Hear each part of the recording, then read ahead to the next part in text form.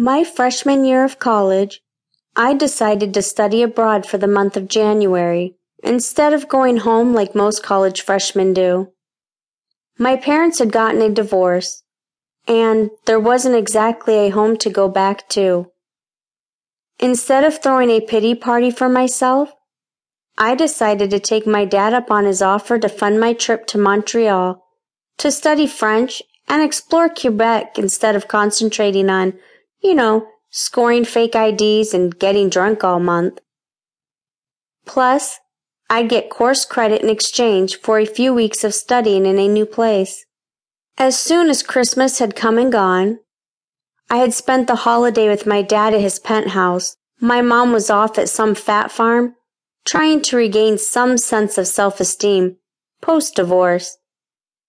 I packed up my 3 suitcases and boarded a flight for Canada. I'd never been before, but my older cousin Chris had studied there for grad school and said it was incredible.